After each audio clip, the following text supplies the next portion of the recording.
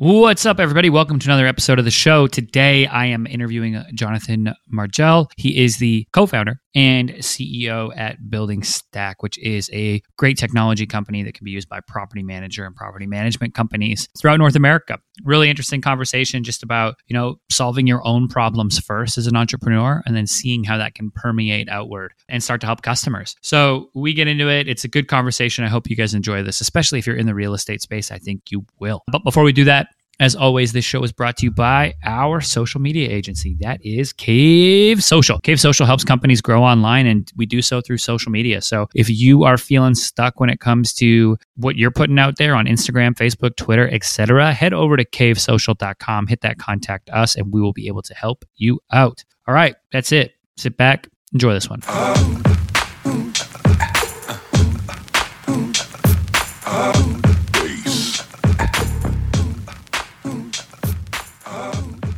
What's going on, everybody? Welcome to another episode of the show. Today, I am welcoming CEO and co-founder of Building Stack, Jonathan Margell, to the show. Jonathan, how you doing? Very, very good. How are you doing, Jordan? Not too bad, man. Not too bad. Life is moving. 2020, we're moving, but things are good. We get a lot of things to wrap up for the holidays. I'm sure you as well. But I'm excited to get you on the show for a couple of reasons. One, anytime I have a Canadian co-founder or founder on the show, I'm always jacked up to hear their stories. So that's one. And then two, I'm excited to hear about Building Stack. So why don't I pass the floor over to you and get you to kind of tell our audience, who you are, what you're about, and how you got to this point with Building Stack. Yeah, my name is Jonathan Margell, 34 years old, born and raised in Montreal, Canada. I've been very fortunate to have been exposed to real estate for the greater part of my life, more or less the only industry that I'm familiar with and kind of ever worked in and even studied. My classes were focused around management and in university. That was my first job out of university. So naturally, after managing a couple thousand units, I was very tempted to find a way to improve the industry, to improve the space, kind of build out this big, giant Canadian-based prop tech platform. Building Stack, we do a lot. We serve companies of all different sizes. Current footprint is about 150,000 units across the country of Canada and all major cities. A couple clients peppered in the United States. That's it's kind of a next step for us. And we do a lot. We have hundreds of features. We have several different modules. There's so many different tools for the entire tenant lifecycle that we address, from posting ads on different listing channels for vacant apartments, centralizing communication between tenants and management, processing online rent payments by credit card, debit, bank, recurring payments. There's so many different tools, and there's always a dozen ways to help out any company, no matter how big and what their needs are, because of how rich we are with features and how much we continue to grow. So all that started about 10 years ago. The team started a team of two, my co-founder Pablo and myself, splitting up every role within the company for the first 5-6 years. Started kind of hiring slowly, organically, methodically, one role after the other. Right now, we're very close to a team of 30, all in-house, again, in Montreal. And that's a little background of myself and the business that I started.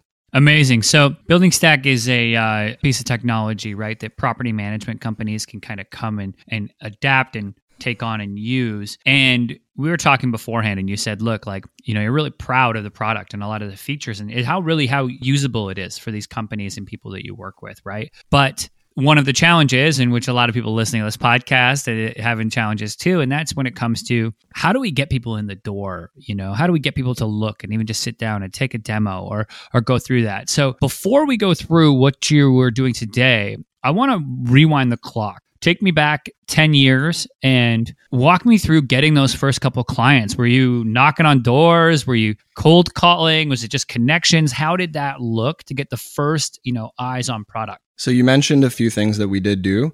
Again, we were very lucky to have a real estate investment portfolio in the family. So that was naturally the first client, the beta client, if you will. Kind of a unique part of my story and our story is that we were the first user of the platform, and more or less it was built for us at the end of the day. But it didn't make sense to limit that the wonderful functionality and time saving that we created for ourselves to just us. And, we're working with close to 300 clients now, again, of all different sizes and many different cities. And yeah, so originally, first client was ourselves, kind of to perfect it and, work out some of the early kinks and, all the beta stuff that you can imagine. But following that, a lot of family network, people in the industry that we had relationships with, that it was a good opportunity to reach out to for the first time professionally. A lot of connections and, tapping into the network to get started. And then following that,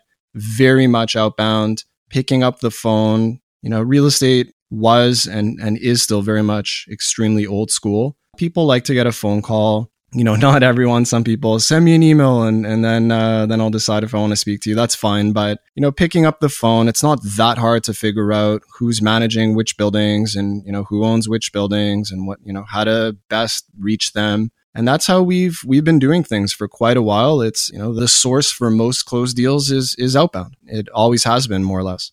Yeah, it's interesting. You said a couple things there that I think I want to pull out. One, people listening, if you solve your own problems first and build something to solve your own problems, you'll actually simultaneously be building something to fix your future customers' problems and you don't even realize. So I love when I hear stories of like, look, we built it for ourselves to use and then it ended up being useful. That's so many entrepreneurs have that story and I think it's powerful to reiterate. And then two, which is something that doesn't get talked about enough, and that there's a lot of industries, you said like a handshake still, a phone call is still a big deal. There's a lot of industries where it pays to be leading edge and it hurts to be bleeding edge. Real estate is one of those. And I'm sure people listening, if you are in something that is, quote unquote, more old school, yeah, you want to have technology that's usable, but you want to have those personal relationships because those are really what's going to help and what's going to help people make a decision and come on with your company. And when you're targeting a customer base, you're targeting people who are, a generation above you or are in their 40s, 50s, 60s, and they're going to be the decision maker. They might not want to fill out 7 Google forms. They might just want to go and have a phone call or talk or meet in person and see like, what does this actually do? I think that's so important because it's so easy to get caught up on the latest feature and forget about that there's a human on the other side of that deal that wants to know, hey, is this going to help my company? And can I trust you to do that?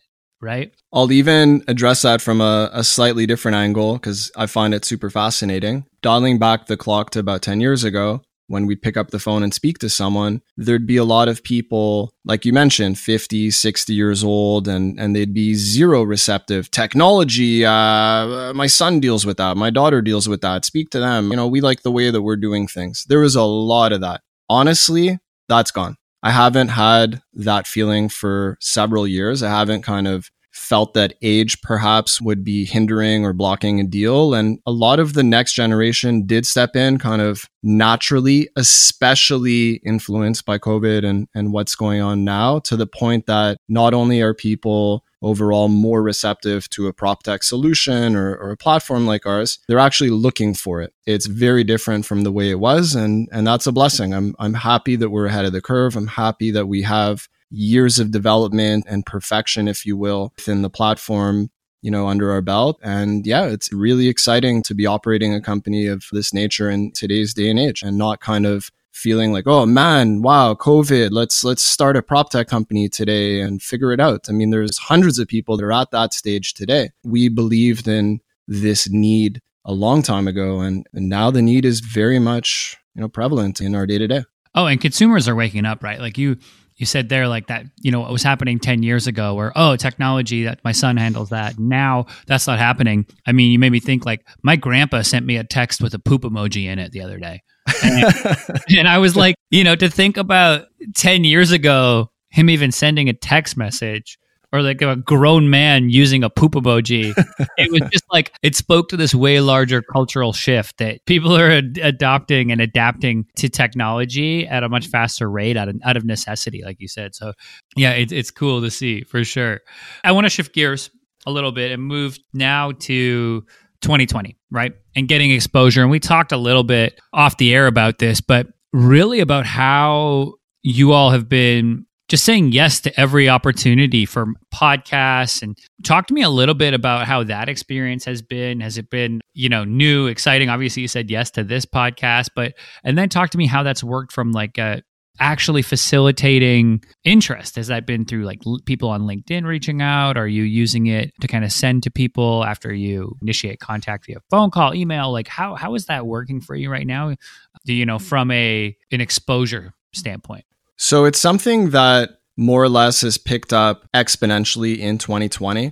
We've kind of had our heads down, focusing on product, focusing on technology, building, the platform. And this year, kind of something switched in our minds, and we realized that the time is now to take over our web presence, kind of be more in control. What's showing up on Google? What review sites are we on? How are we portraying ourselves on social media, on LinkedIn, Facebook, being more involved at industry events. At the end of the day, regardless of COVID, it is an industry where you need to be at the various events across the country, across North America, and show your face, shake some hands, kiss some babies, show demos in person. We'll get back to that as time goes on. But considering the situation that the world is in right now, we've made a big push, to say yes to literally every opportunity. I've done a few guest lectures at my alma mater university and even high school. On Zoom, bunch of podcasts. And we found that those initiatives have been very good for us and brought a lot of traffic and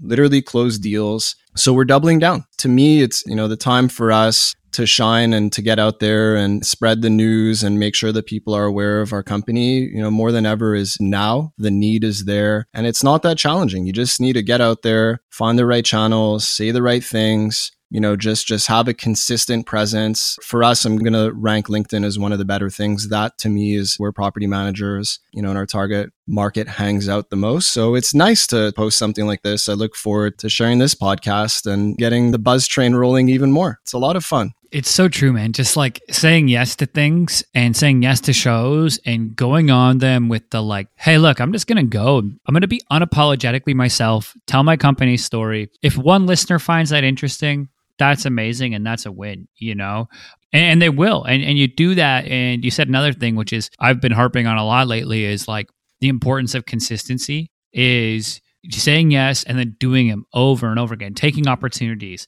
responding to those requests for podcasts. Or there's a website called listeners. It's called Help a Reporter Out. They're called HAROs, right? And they're like PR requests when people are like, hey, we need an expert to talk about hiring during COVID. Like, okay, I'll write up a response and go through and do that. And I think it's I can't beat this horse enough, right? To be like, hey, you have to say yes to opportunities. You have to consistently show up and not be afraid to put yourself out there, because things that we think are boring, because we're in the day-to-day of these companies, the outside world and people are interested. And there are property managers who are going to listen to this podcast. It's just the nature of the world. Once we title it and they find it organically or through LinkedIn, it's so important. So I'm glad to hear you guys are jumping on that. And at the end of the day, if I'm going to be selfish, it's fun for me. It's nice to chop it up with you. We've only spoken a couple times in the past, but it's good to build on relationships. And I'm already looking forward to the next catch up and the next time we could potentially get on the air together. 100%, man. And that's exactly it, right? Is like, if you build real connection and you do it through, I think podcasting is a great vehicle to just show personality and to have a conversation. And then it's like, there's a reason that Joe Rogan is so popular, because people just want to listen to him talk and have these conversations and chop it up. And obviously we do this through a business and growth lens. And I hope people are able to, if they're thinking about starting something that they took away from this podcast, really solve your own problem first, and you'll be in a position to then go out and get customers. So that's a huge takeaway, something I need to remind myself of daily. Amen. So Jonathan, before I let you go, let people know where they can find out more about Building Stack and connect with you online. The easy answer is buildingstack.com. It's our sales site. There's lots of information, videos. It'll be super clear, the exact ways that we can add value and help out your operation in many different ways. You could also find us on LinkedIn, Facebook, a little bit of Instagram here and there when we're feeling good. You can reach out to me directly, DM. Feel free to email me, jm@buildingstack.com. I'm a very available person. I like when people reach out to me and to kind of have these conversations that you weren't expecting. So if anyone is listening and they're interested in finding a way of working together or collaborating, very happy to hear from you. Don't be shy. Yeah, I think those are the best ways to say hello and find out more. Beautiful. And we will put links to Building Stack and Jonathan's LinkedIn in the show notes. So look, if you're building a tech company, you're in the property management space, real estate space, heck, you just enjoyed this conversation, head over, connect with Jonathan on LinkedIn. I know that, like anything, most of the people who come on this show, we vet and they're very receptive. And if you have a genuine question, I'm sure that he'll be glad to shoot you back a response. With pleasure. Now, I'm going to let you go, Jonathan. Thanks so much today for coming on the show. I appreciate it. Much appreciated. Thanks for reaching out and for the opportunity. All the best during the holidays. Thank you. And listeners, thank you guys for tuning in to this episode of the Mind Your Marketing podcast. As always, I'm your host, Jordan Shelton, and I will catch you next time.